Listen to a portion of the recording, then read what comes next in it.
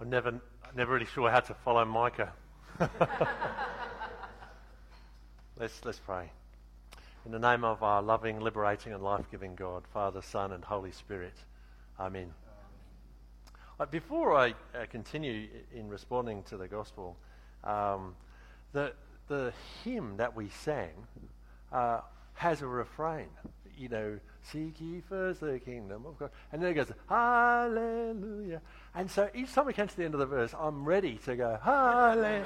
and so I thought it must be after the second verse. And no, it's not. Maybe so we've saved it all until the end until we get to that. But it was really interesting because it actually builds that expectation that we want to offer hallelujah. We want to offer praise to God. So it was brilliantly done, absolutely brilliant done. You've raised the expectations, and at other parts of the service we will say and we will sing hallelujah. So thank you. It was a real lesson. It was a real lesson for me.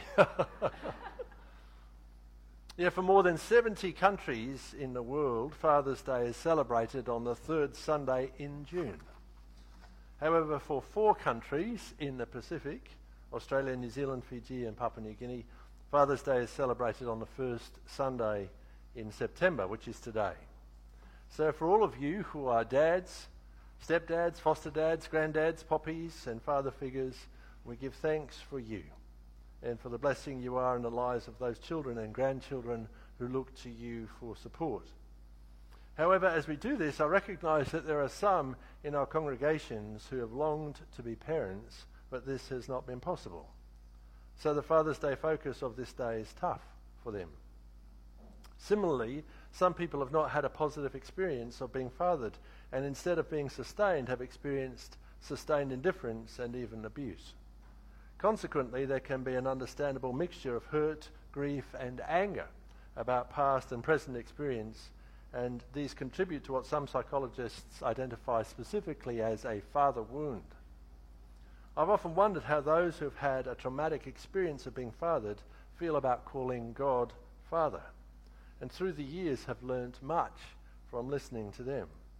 Some people embrace the understanding of God as Father because their own experience of being fathered has been so awful, while others, because of their experience, cannot name God as Father and instead use other terms like Creator, Loving God, and Holy One.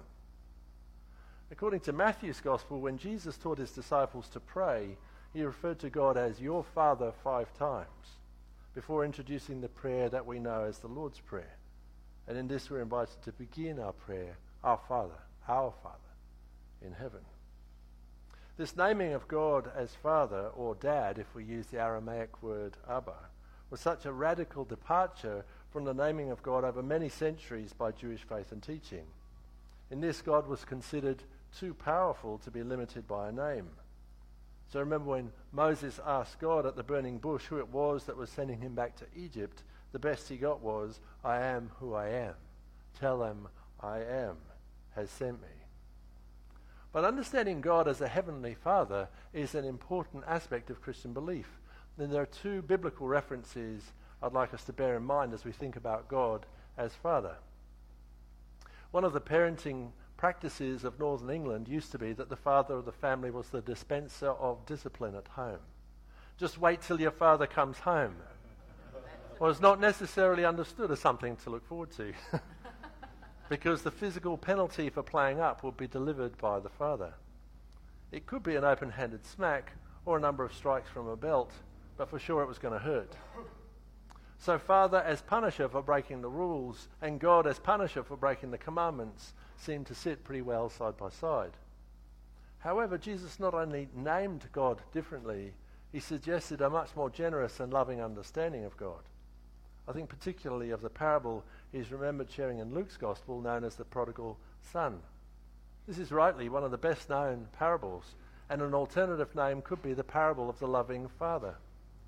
In this, the father is treated shamefully by the younger son.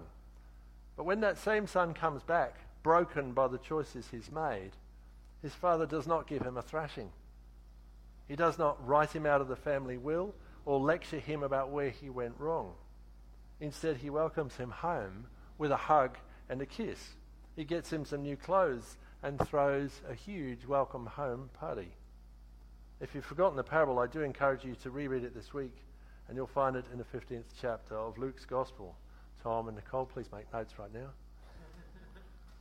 I interpret that parable of the loving father, the prodigal son, to mean that God, like a loving father, never stops loving us, even when we make terrible choices in life. God, like a loving father, never stops loving us and is always ready to welcome us home into a loving hug and a new chapter of life. I think today's gospel, at least the first part that Ken shared with us, develops this radical understanding of a God who loves way beyond our human capacity to understand. It's another parable, and in this Jesus tells his listeners about a shepherd who not only recognizes when one of his sheep has gone missing, he leaves the rest of the flock to go and find the one who's lost. When we bring these two parables together, we're given some extraordinary insight into the nature of God. God not only waiting like a father to welcome home a willful child, but also like a shepherd seeking out those who have become lost or entangled in thorns. I wonder how you would express your understanding of God. Do you lean more towards the God who punishes rule breakers together with their children and their children's children, or more towards the loving Father who is willing to forgive the unforgivable and the shepherd who will actively seek us out when we lose our way? I'm not going to ask for a show of hands, but I'm hoping that you lean towards the second one. Friends, let's pray.